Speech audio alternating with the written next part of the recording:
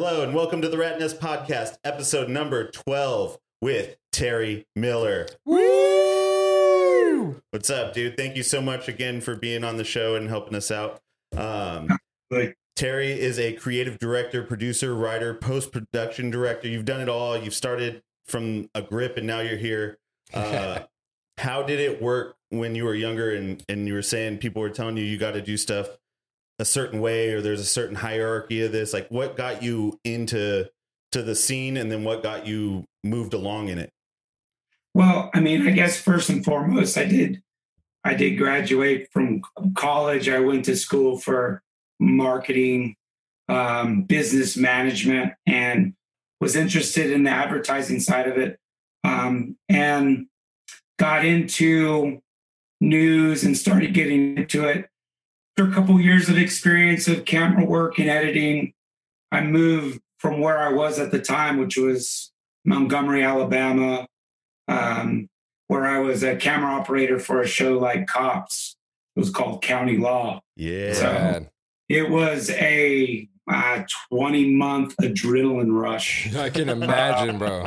Doing what was the wildest thing you ever saw on that? No-knock warrants. We were in several high-speed chases that ended. One of them ended badly in an accident, but we were okay. But it was just like I said. That was my first 2 years in the industry. Oh man! And so you dove in head first. Yeah, you dove in head first. Pretty much. I had zero opportunity walking into the job, and they liked the way I interviewed. They liked my passion for learning and just trying to figure it out, what I wanted to do. So they gave me a chance. I mean, I had zero experience and I was going against guys with 3 to 5 years of videography experience in the news gathering agency. So just being enthusiastic was probably the thing that got me my first opportunity, that and a friendship,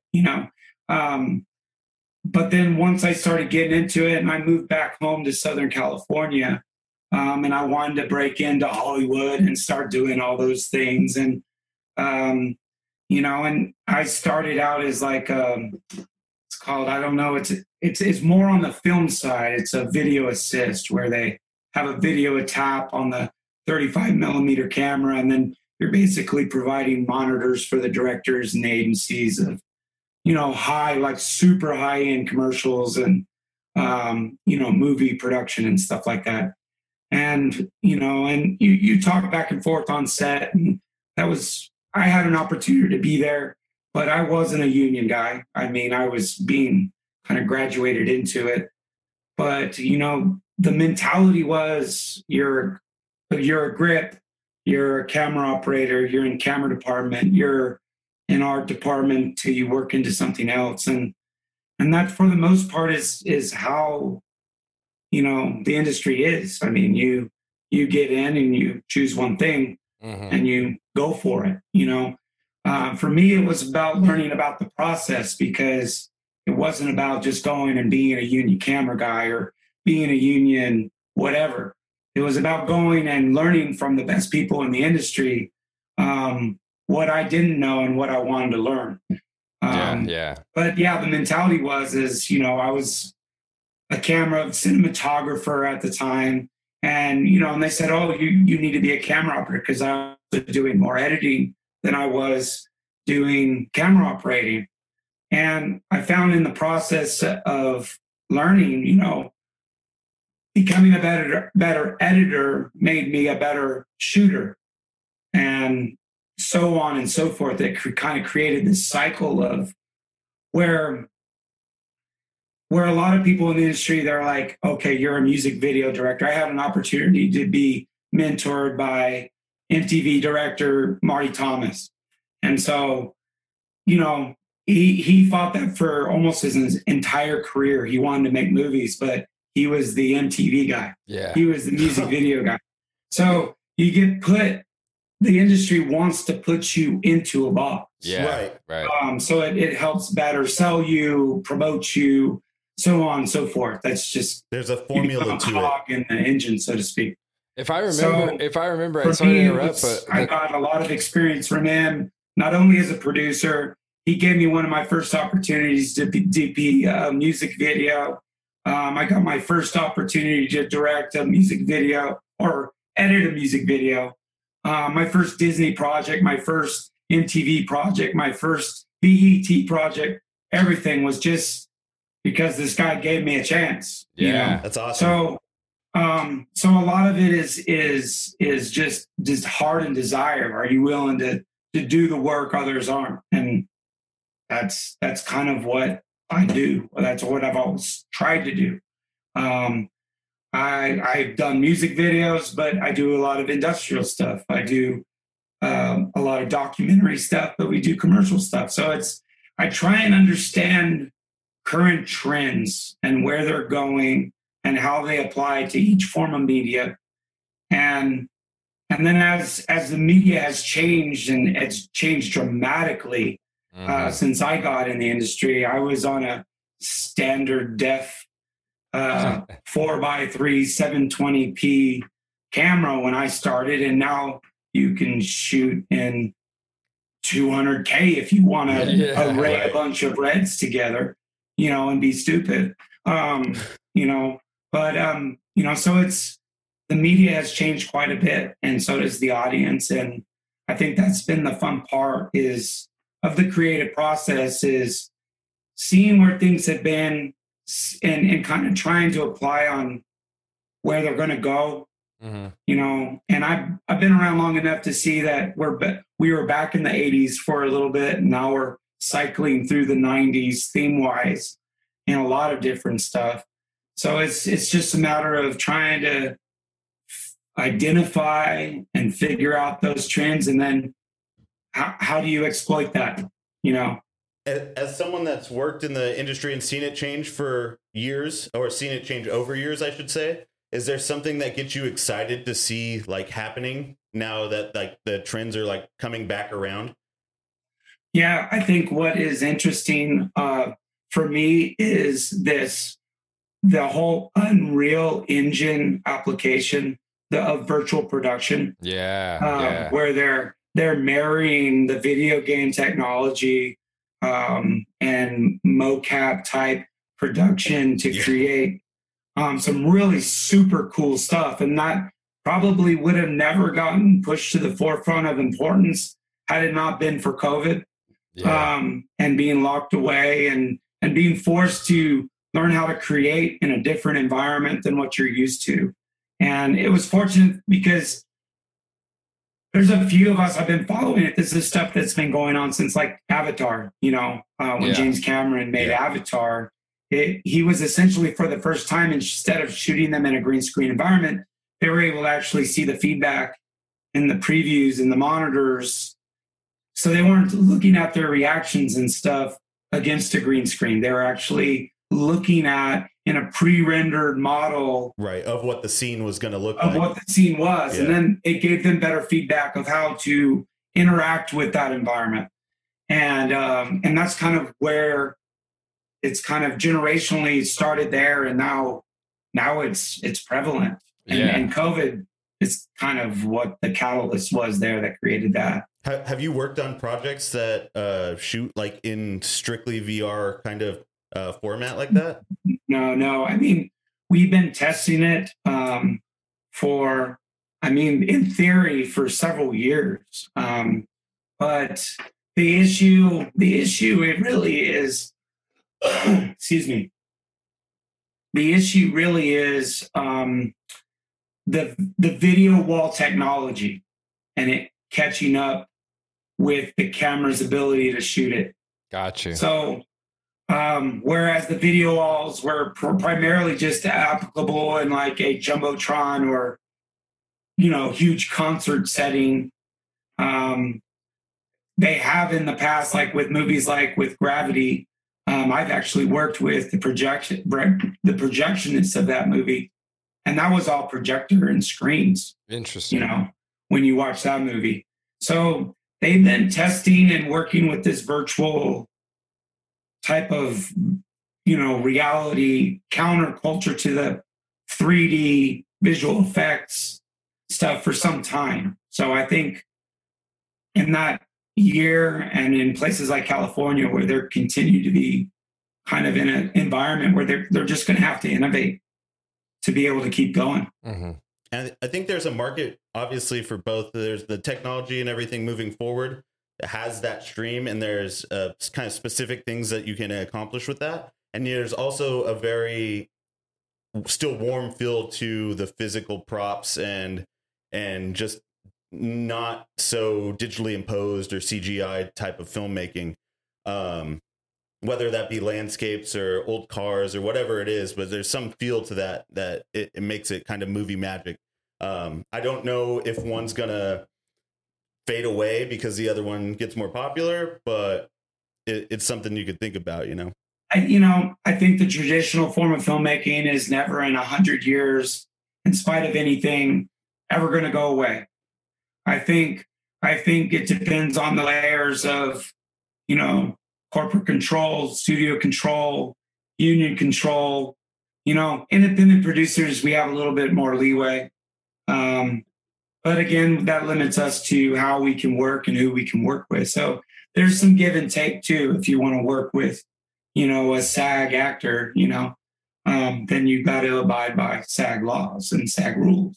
Mm-hmm. So I think primarily you just have to be able to adapt to whatever that environment is. Georgia is in a unique position because out of LA and New York, we're the only one that's pretty much open. So there's more sound stages being built and ground being broken on new sound stages. I mean, that Georgia's been billions of dollars of infrastructure that's being put in. Yeah. So, ideally, probably the next couple of years, Georgia's going to take over that number one film and television stuff. Just gonna say, they've been laying the groundwork for years now, kind of with a few major studios, but might be secondary names to people that aren't familiar with. But I mean, tons of stuff has been produced out of Georgia. It's kind of like the second hub for film in the United States right now. And like you were saying, with the development and them kind of having more lax laws and being open to production, it could very well be number one in the next few years here. Yeah, I think you still have to abide by the COVID guidelines. You still have to abide by all that stuff.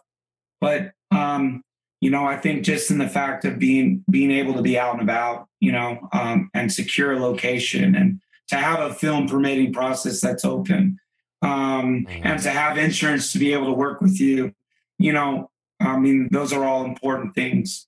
So from a purely economical, logistical jumping off point, we're in a good position. Absolutely. And it's not just the major studios. Warner Brothers bought a ridiculous amount of acreage to convert to backlot and sound stages. So, and Atlanta itself is probably one of the largest independent production outlets in the world. Right. As far as at least easily the United States.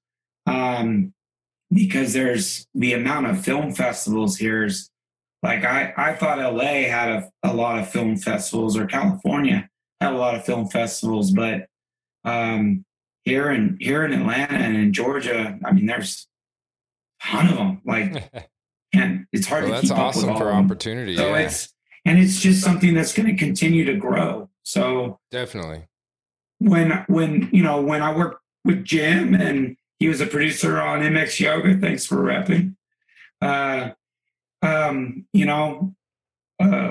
Just getting out of California was a major goal for me for a long time, as you know, right? Oh yeah. Yeah. I remember when you made the move, and bro, I have to give you props. I got to give you a pat on the back. You called it so proper. You were like, hey, the Georgia, Atlanta area is going to be the next place. It really hadn't boomed yet.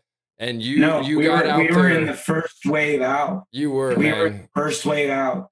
Really able to capitalize on that gold rush out there from California. And that really brought some clout, if I remember what you were saying. Like, you came from Hollywood, you were out there, people were looking for that guy. It's been helpful to open the door, but obviously it's especially important about relationships and building relationships. I mean, your credits and all that only go so far. I mean, I got so much crap about my IMDb page, and I kind of laugh at people because it's like kind of a joke to me. When I came up in the early 2000s, IMDb was kind of a joke, you know? So the only IMDb stuff I have is all stuff other people put up in my name.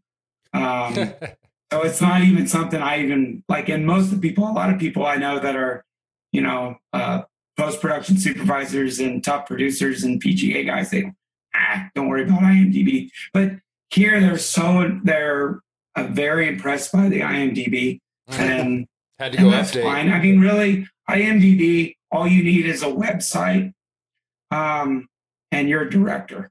Yeah, you know? and you know Photoshop. And here's the thing about IMDb.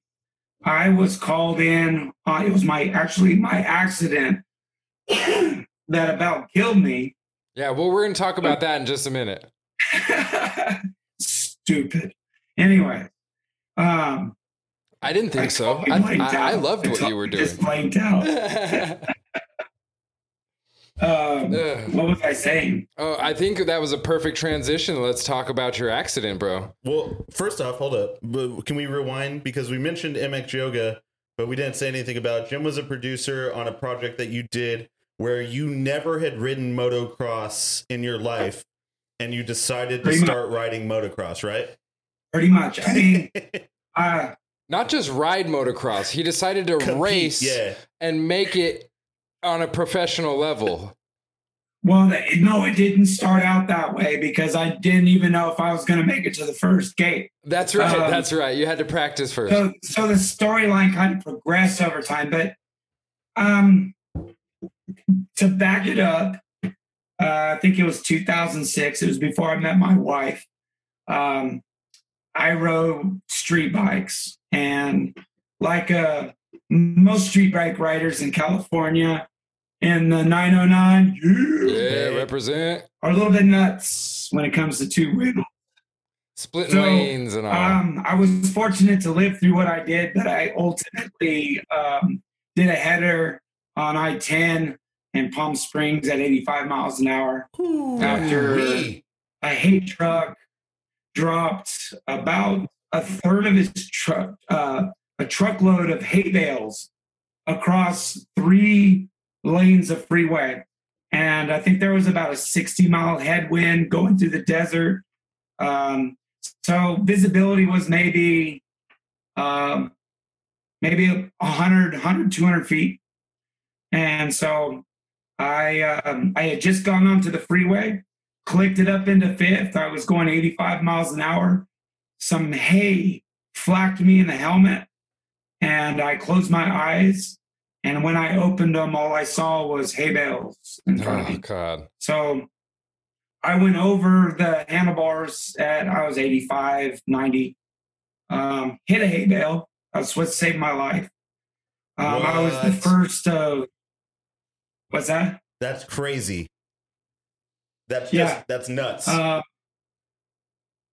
It was Valentine's Day. It was my Valentine's Day massacre. There was 14 vehicles, 3 bikes. I was the first to go through. I think when I opened my eyes and saw the hay bales, I had about, I don't know. I had no time to scream or vocalize or do anything. It was no just reaction time. God get me through this. I remember that. I'll never forget that. And I went over. I remained conscious. Had I not remained conscious, well, I'll get to that. But I hit the hay bale. I hit the hay bale with such impact. I was wearing a Kevlar jacket, racing jacket. That's probably what saved my life. I hit the hay bale so hard that it broke the steel lining and exploded. So my helmet shot off my head like a cork from a champagne bottle, and shot across the road. I came to and I realized I'm alive. I'm in the middle of the freeway. And so I broke for the shoulder. As I broke for the shoulder, that's when the next car behind me came through, and I literally, it was like slow motion, super slow motion, but I literally had to jump the front fender of the vehicle to get off onto the shoulder to keep from getting hit from that car, who, in all likelihood, probably never even saw me until I was in their peripheral passing them, you know? Wow.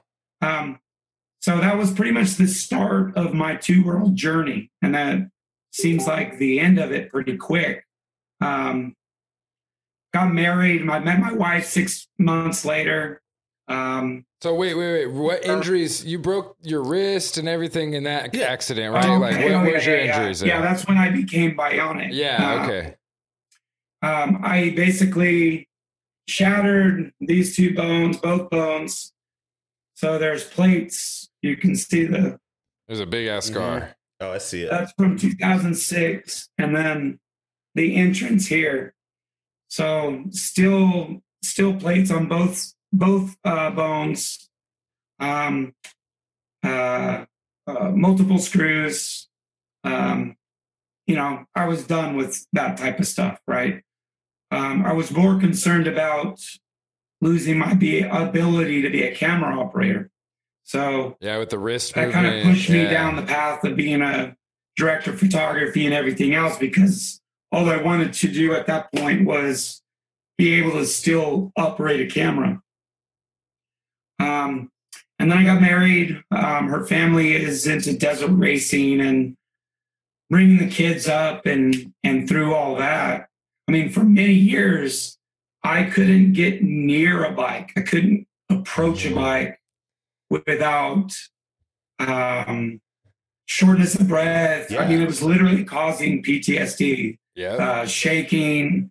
I was scared to death. But for the point of kind of bringing the kids up into that two-world lifestyle and dirt racing and all that, it was one of those, like, I just wanted to face that fear, throw my leg over the bike. Yeah, Papa Terry's got to step up. Yeah.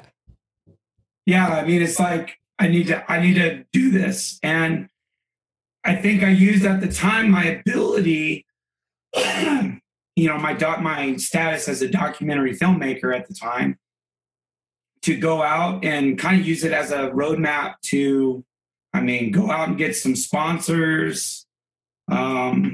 You know, I mean, within like 6 months of doing this project, we had, you know, several sponsors. At least and I hadn't half a even dozen, done a race yet. It was just simply from the web series. I'm a documentary filmmaker. I'm 38 years old.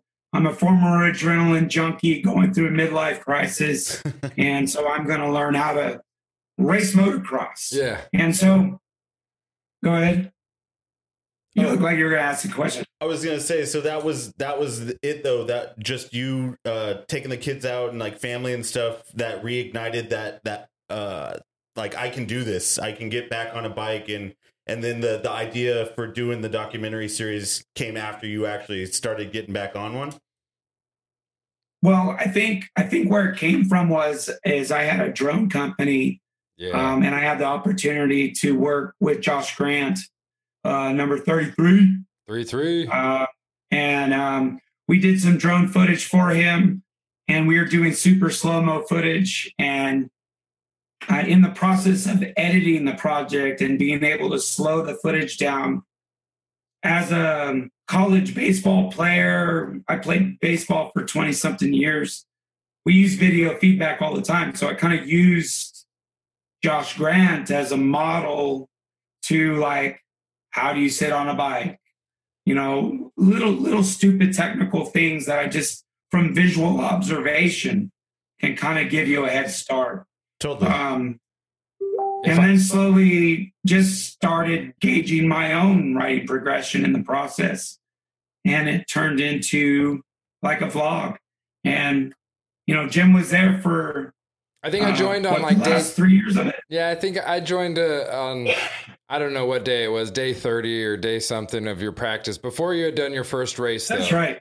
And we had talked about it, and we had sat down and kind of talked with it, and I started going out and running the camera. I never touched a camera before. You gave me an opportunity to do that.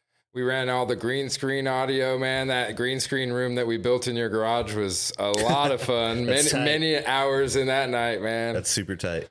And yeah, that was a really, really fun experience, dude. It really was. And you gave me a lot of opportunity to learn and to figure out what it means to be a producer truly, and to actually be hands-on in a creative mindset, you know, and be right there working with you. You really allowed me to take that and feel like it was my own and right along with you. And dude, we created something great. A lot of people don't know it's there. Go check it out, MX Yoga, but that was a lot of fun. It doesn't have the highest subscriber, but to be fair, I kind of gave up with YouTube. I got pissed off at YouTube. I was like, can I cuss?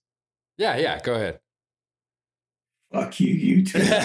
Anyway, I got to that point to where I was like, fuck YouTube. At that point, Facebook was starting to get bigger. So we started putting stuff onto there. I mean, I pushed that rope uphill for a long time. Long time, man. You bore a burden with that one for sure. Yeah. And, you know, I had an opportunity to work with a film producer, you know. He's done quite a bit of stuff. I'm not going to name drop, but he took a look at everything. He was basically the one that said you need to make it an underdog story. So that's where 500 Days, an underdog story, came from. So we remodeled it. We came that close to getting a presentation sponsor with a CBD. I mean, come on, a dude in his 40s. Trying to race motocross. I mean, of course, perfect candidate for CBD healing. Come on. There's like only about 3 million of us out there trying to do this shit. You know? So no, man, I feel like we hit a wall. Everything that we tried, nothing broke in our direction as we ran it. But despite all of that, bro, how many days of riding did you get in before you got injured? It was like day 300 or something. I'm on day 317. The accident was day 286, but that was the major accident. The first one was the collarbone. Right? That was day 186. Yeah, but that only took you down for like 4 weeks, bro. You were back day 386. We may be doing jump rope that day. Yeah. But no, the first one was day 186. So let's back this up, because the whole first season was not even knowing whether or not I was ever going to get to a race. Right. And then we got to a point where I was like, okay, I'm gonna do this.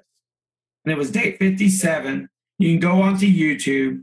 It's MX Yoga Series channel on YouTube. It's pretty easy to find. There's also a Mexican yoga that tried to steal. Yeah, they tried.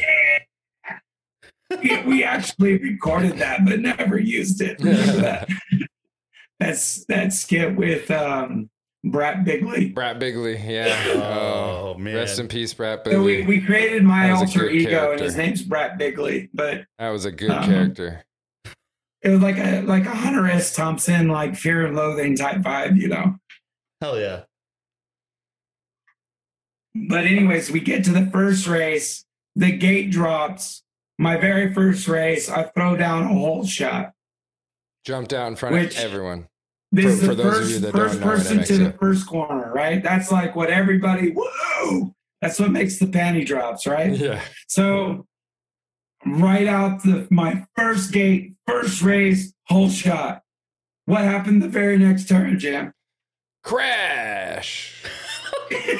Like not even like a oh, we're real bad. Terry just took the turn and fell down.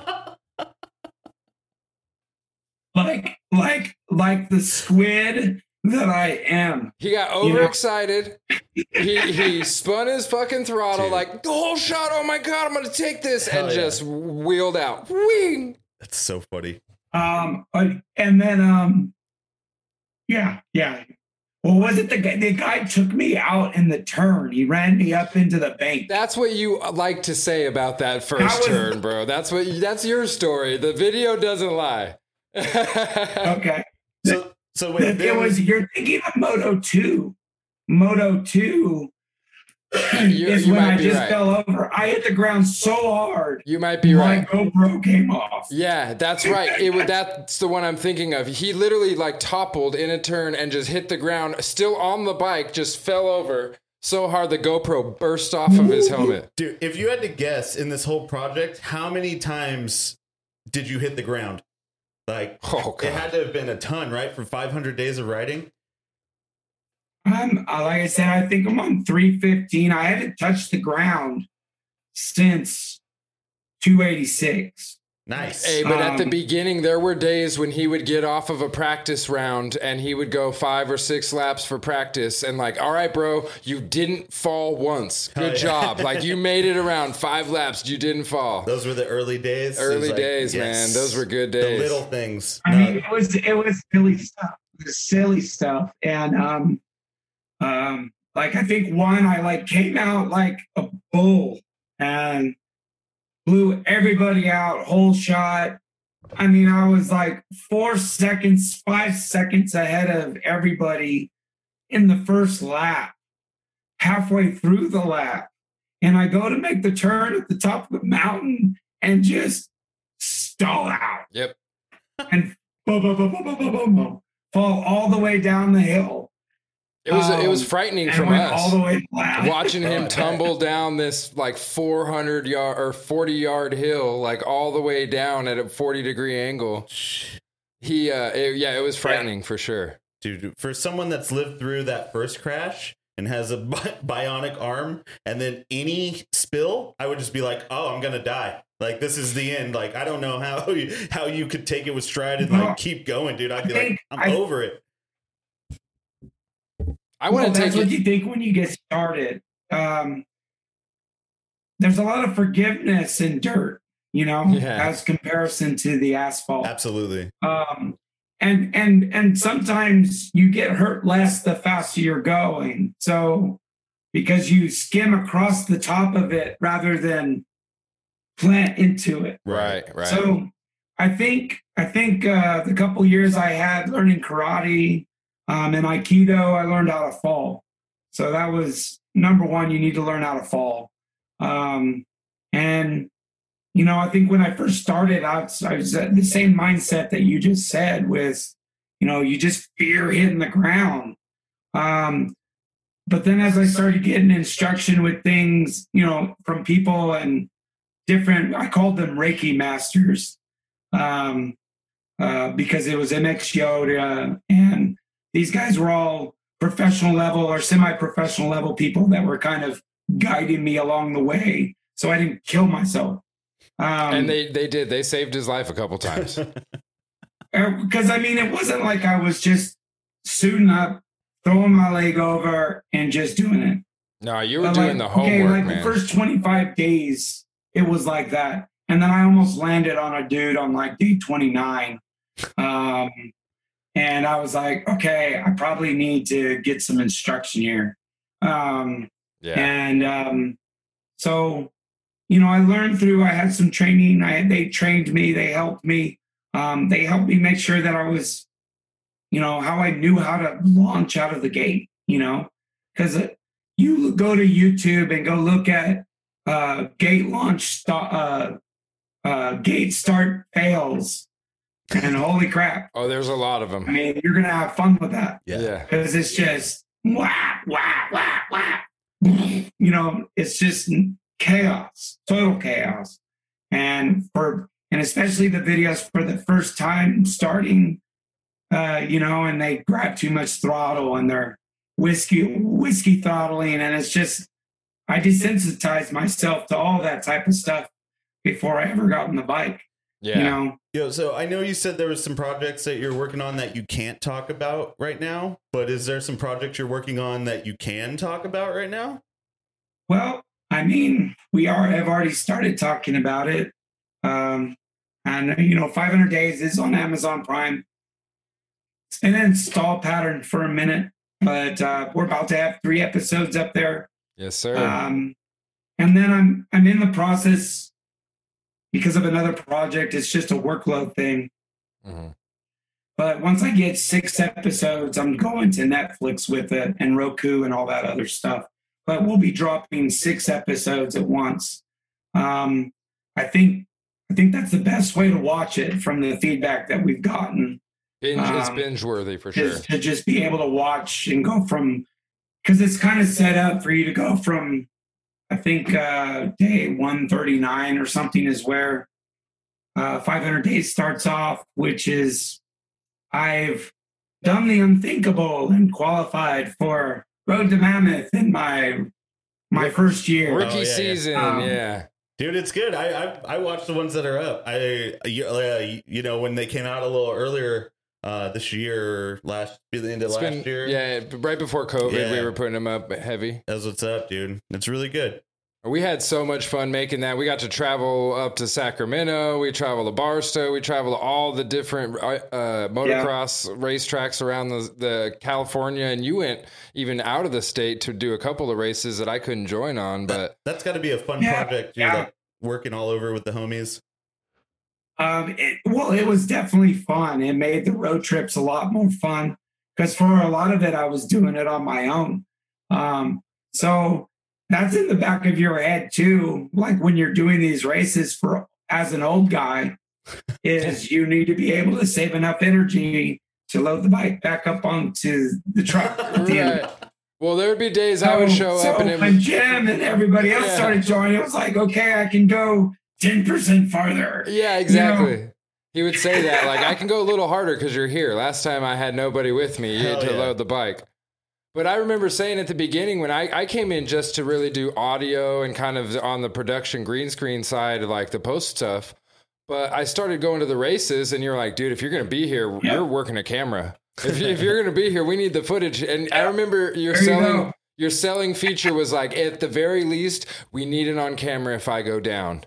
And I was like, all right, man, here we go. I need it for posterity. Yeah. And, every major accident, I've had a camera rolling on it. So. Yep.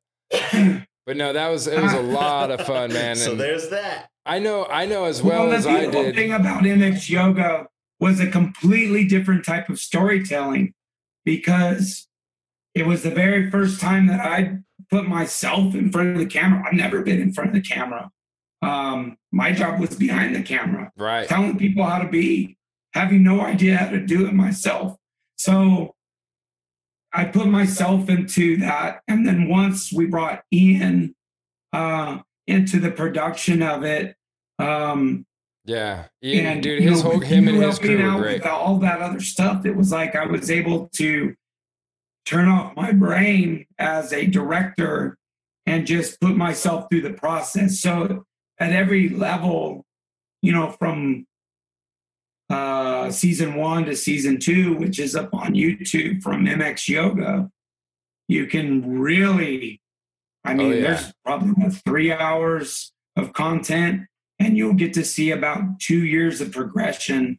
That it's been very humbling to get other people's feedback on, especially people who, I'm racing against people who've been doing it for 30 years. Right. And I'm doing it. I'm in take away my accident. I've only had 4 years of seat time, but I'm 6 years into the process now with 2 years down on a near fatal accident.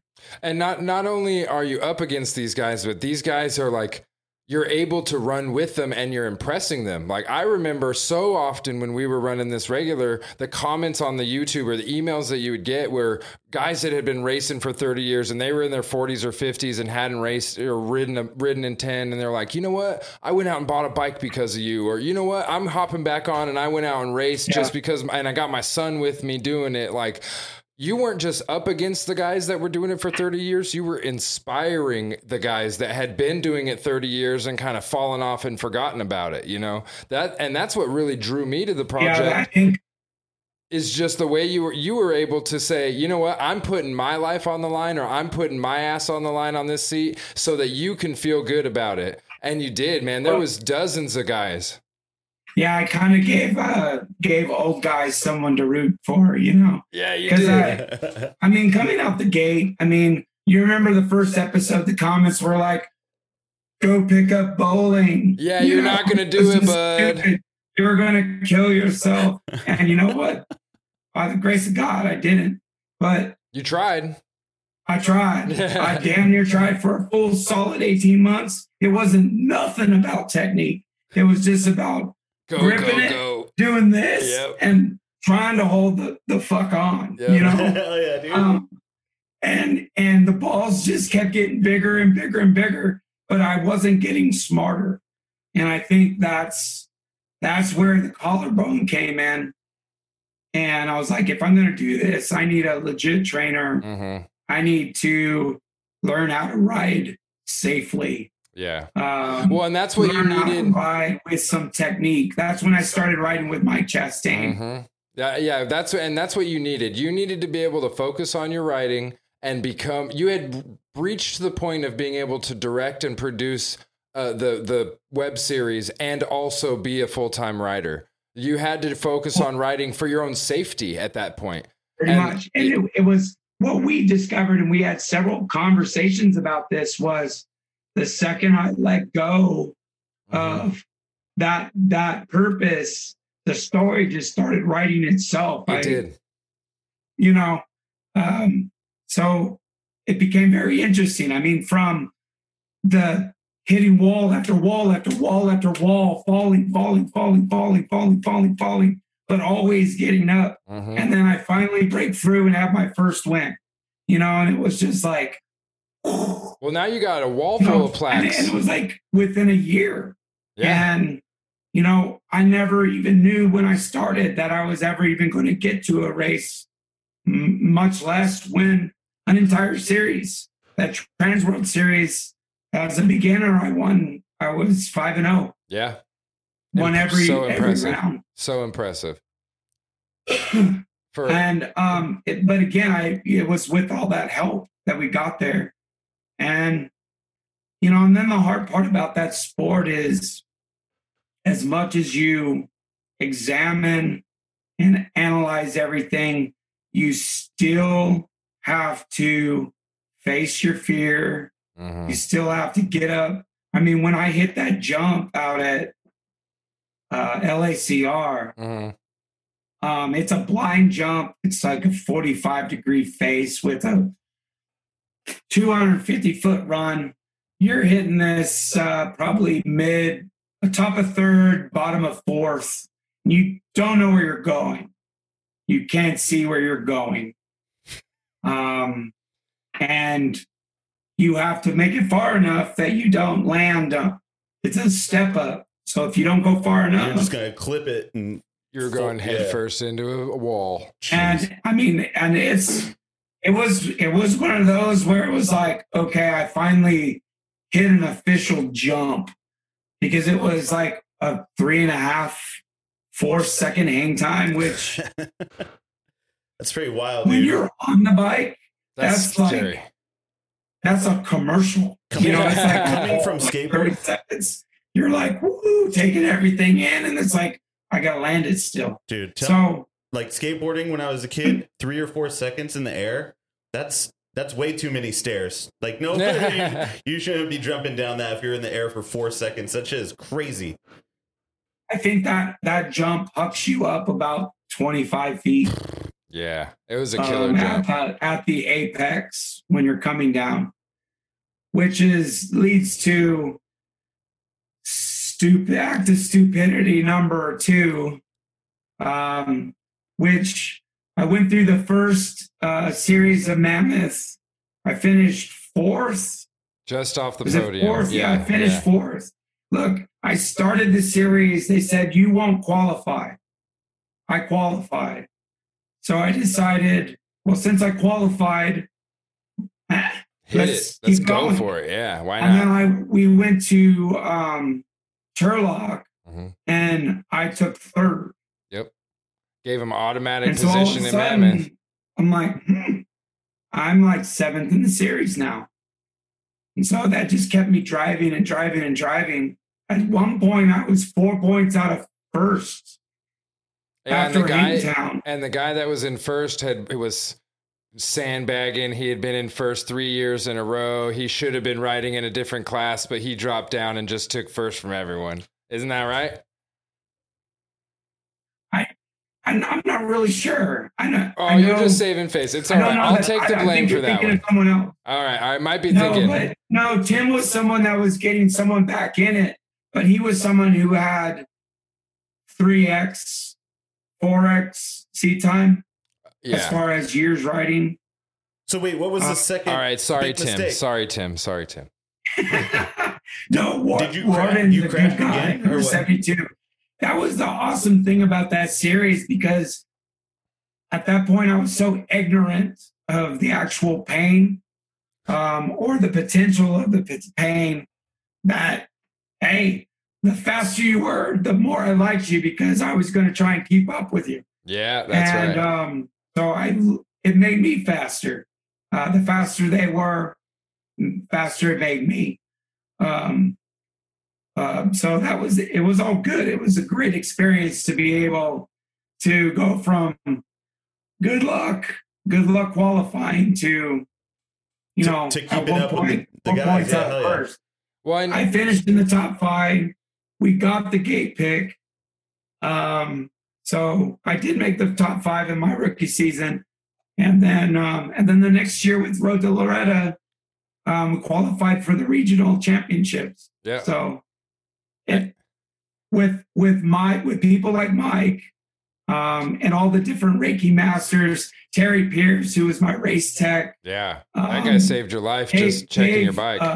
Dave Sequist, who's a professional downhill guy, was the OG Reiki. Yeah. Sorry, my voice is going out. It's all right. You spend all day yelling at everybody. Can we take a minute so I can get something to drink? Yeah, go ahead, man. Do your thing. Okay. Give me a minute. Do your thing.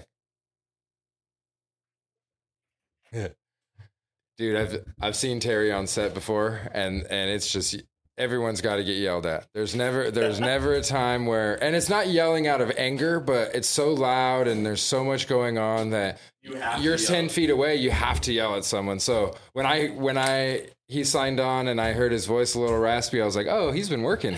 He's been doing work lately.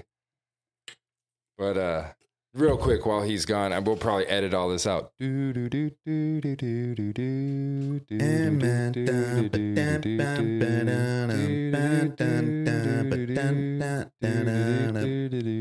the girl from Iwo Jima. Yep. Classic. So you should all go check out MX Yoga. Definitely. It's a great show. It's on Amazon. You can watch the first couple episodes. You heard it from the mouth of the director. There might be some more episodes dropping in the near future. I don't know. You might want to binge watch them. I don't know, but you should definitely be going and checking those things out. Hell yeah. We'll cut that in the end. Yeah. We'll just give them a minute. Yeah, no stress. You got shit to do, bro. Yeah, we can cut all this. Give me some of that cold brew. Yeah, that's good. Are we going to go do dinner after this? Yeah, yes. Trying to hit the sleeves? Have a drinky. See Drew. Ooh, that's good. That's fun. Hey, get apps and zerts, bro. Dude, we getting apps and zerts? Getting apps and zerts. I could go for some scallops right about now. I'm down with some scallops. My chair squeaked a little bit. I was like, everyone's gonna think I'm farting. He's your fart master over here.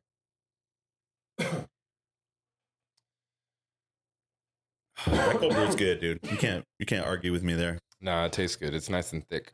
Not too sweet. It has sugar in it for sure. Yeah, this has been sweetened. Absolutely sweetened. Yeah, it's got some sugar in it, but shit is good. It's all right. There we go. Yeah, buddy. Oh, nice. Little Lagunitas. I've been doing so many meetings lately. I have no voice. It's all right. I was just saying, I remember you on set. It's just you have to yell at everyone 10 feet away because, I mean, God knows they can't hear you no matter how loud it is. So I figured you've been working. What happened? I think we lost connections there. There we go. Well, let's jump into what you've been. It came back. Let's jump into what you've been doing lately with La La Land Enterprises and kind of how things have worked out. We just went through MX Yoga. We touched on the fact that you were doing that. There you go. We got the shirt going. We touched on the fact that you were doing the drone flights for a while, and I'm sure kind of everything led up to what you're doing over there right now. What's La La Land Enterprises all about? Well, as La La Land is kind of my happy place, La La Land is, that's movie land, Enterprises is the ability to make it a business. So we're basically taking an assist from writing a script, helping you come up with the idea, all the way through shooting, all the way through editing and delivery to the network or studio. Okay. So from beginning writing to post, everything, it's start to finish. You consult and assist, produce for people. Correct. I do the various projects. I'm just on a consultant basis. There's others that I'm the post-production supervisor, and I'm actually managing the media and delivering the commercial entities. And then there's several corporations, Fortune 500 corporations. That's kind of been the bread and butter over the years, is when we kind of started taking the idea of conceptual broadcast movie making and started making corporate ideas and making corporate messaging with that. And, that's kind of a big part of what we do as far as keeping us going and giving us the ability to go out and do our fun things. Yeah, absolutely. Got to keep the lights on. And nowadays you can't be in business without some type of content. So whether we ever shoot a camera or shoot anything, sometimes we're just consulting them on social media stuff and how to create the message for what the end game is, what they're trying to get to. A lot of the videos, as you've noticed, I know Jim is kind of taking a break from social media, but when a trend hits, it seems like within a matter of a few weeks, everything looks and feels the same. Yeah. And the tactics and the type of commands. And right now in my profession, there's so many people selling tutorial masterclasses. It's silly. There's no shortcut, people. There is no shortcut. You are not going to learn everything you know to get $100,000 clients in 2 weeks of 3 payments of $99.99. Yeah. I was thinking the same thing. They got Martin Scorsese teaching these like master classes. Like people are going to watch those Scorsese are talk once. Absolutely worth. I have those. And just be like, all right, I'm Scorsese now. I think with filmmaking, it took me about 15 years to figure out I'm solving problems. Like I'm trying to tell a story, and inherently in a real world, in reality, you're going to face problems. Whether it's the neighbor who decides he needs to mow his yard at 9 p.m. at night, or you're trying to record your podcast or, shoot your scene. There's just, you have to be able to apply knowledge and experience. And the best way, without having the experience of actually going and failing forward and making the mistakes yourself and learning from those mistakes and applying what you learn to the next round and so on and so forth, rinse and repeat. And I think that's what's wrong with today. I'm getting off on a tangent, but everybody wants to shortcut to everything. Oh yeah, dude. We love tangents. Dude, I'm so sick of the shortcuts. There's no shortcuts. There's not. What can you help me out? Because I've been struggling with this. What is everybody's need for a shortcut? Knowing what you know about what it takes to get anything in life worth doing, what is the value of a shortcut? I think people think that they're going to do something right one time and make a lot of money off of it. And that's the appeal of like a shortcut, is not having to work for anything, and that everything's just going to fall in line that one particular time or something. They think they're special. And if they can just hit the shortcut, they're the one that the shortcut worked for. And now I'm special because I made it without having to go the full route. Here's the thing about that. I've done that. It ain't special. Everybody's done it. Yeah. Everybody does it. So I think it's the ability to, and me and Jim talked about this for a long time, is I have these moments of clarity that turned into creative things. And mixed yoga was probably, that thing where people constantly come up to me and go, I wish I thought of that. Yeah. Because when I get to where I'm going to get, I'll be the first person to have documented from day one to ProGate and have it all on film. Mm-hmm. That's the plan. And that wasn't always the plan, but after the last accident, I know we're back on that now, but that was when I really screwed myself up. That was a rough accident. All my ribs. Yeah. I don't know how much you want to go into that because of, we don't want to blow anything on MX Yoga, but I know you kind of tell that story over there. But yeah, that accident was definitely something that threw a wrench in all the gears that we were doing with MX Yoga and with, however, this is something actually I meant to bring up. That kind of worked at the right time for your move to be able to get you over to Georgia. And that's what the blessing was after that whole thing, was, I think it was several, we've been talking about moving for a long time and pulling the trigger. And I woke up at 2:00 in the morning, just riddled in pain. And I was like in tears. And my wife's like, what's going on? What's going on? I'm like, I'm fine, but I'm not scared anymore. Mm-hmm. And it's like the worst thing that had ever happened in my life physically, the most pain I'd ever been in my life, physically, mentally, just keeping your mind straight through that pain and being able to meditate through it and get through it. But it was like, I'm not scared. Like, when you did this entire trying something new, it's not going to kill me. I got to point this out too. That a lot of people don't know this, but I only know because I was right there with you through the whole thing. You went through this entire second accident, or your main accident, with no pain meds, right? You were using CBD only. You were using meditation. You were using proper diet and exercise. And going to your PT, your physical therapist, they were saying you're making leaps and bounds faster than we've seen anybody over here. Well, here's the thing. Like when I broke my collarbone, I did the same thing. CBD only. I remember I went to go to the doctor to get released for physical therapy.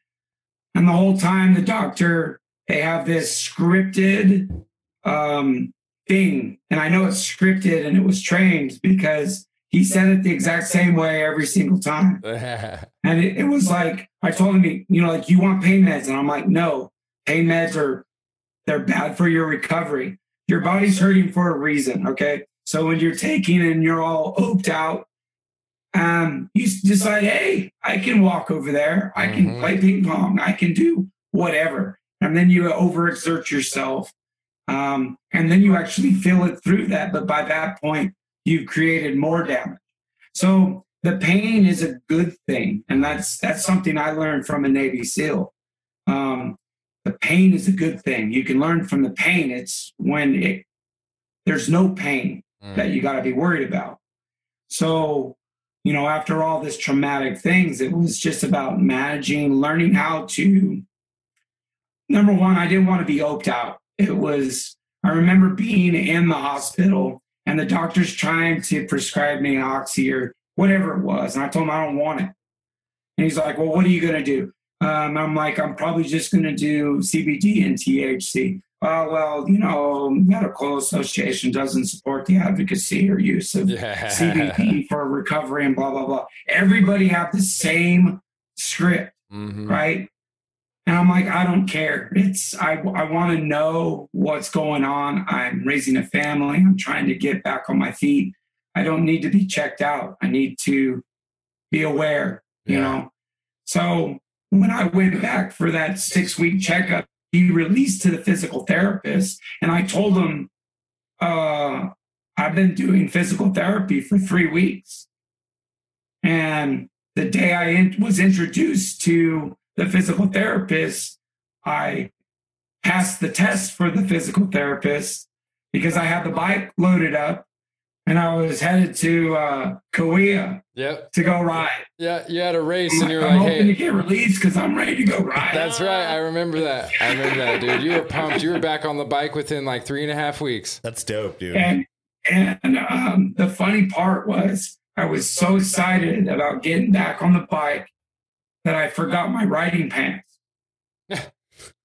So I had like these like champion like basketball shorts. And I rode for 2 hours, a couple motos in bicycle shorts and O'Neill, dude. I was like Ronnie Mac's bastard cousin or something, you know. It was kind of funny. That's great. Well, seriously, Terry, thank you so much. Go ahead. I was just saying we're about to wrap this up. We've hit our mark. But thank you so much for being here with us and anything that he's been saying about this crash and about all the crashes, you can find out more on MX Yoga. So go watch that series. And besides MX Yoga, I mean, is there anything you want to shout out, or is there a message? I mean, obviously the message is get up there, stop getting in your own head. Conquer what you want to conquer, and don't let anyone stand in your way. I think that's generally the message. That's generally the message. If you want to go do something, go do it. Don't listen to people naysay. Go do it. If you want to do it, go do it. Don't be afraid to fail, because really the fear of failure is kind of like this. Underlying that is a fear of success. So, you know, unless you're pushing yourself to that breaking point, you're never going to know how far you're going to be able to go. Wise words from a wise man. Terry Miller, everybody. Hey, dude, thank you so much, Terry. We appreciate you, bro. And we'll talk again when the next project drops. We'll bullshit some more. Yeah, I think we may have a feature project coming up soon. So I'll keep Jim in the loop. Please as do. it becomes relevant. We'll connect. I thank you guys for having me on. It was good connecting with you, Jim. Yeah, man. We'll talk real soon. We'll get back to it. Won't be so long, but between interactions next time. Absolutely, man. Thanks, guys. All right, man. Take care, Terry.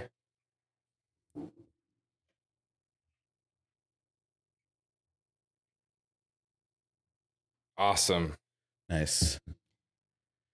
Well, that was good. It's just great. You want to do the outro? You can catch MX Yoga at no, just do the Rat Nest outro. We'll be good. We got that still going. This has been the Rat Nest Podcast. You can listen to us every week with new musicians, artists, illustrators, designers, movie engineers, probably some pet lovers, maybe a dog walker. And YouTube for the video, ratnestpodcast.com, coming soon. And all major platforms should be up in the next week or two. Sorry for slacking. Bye. And this has been Jim. I'm Jim.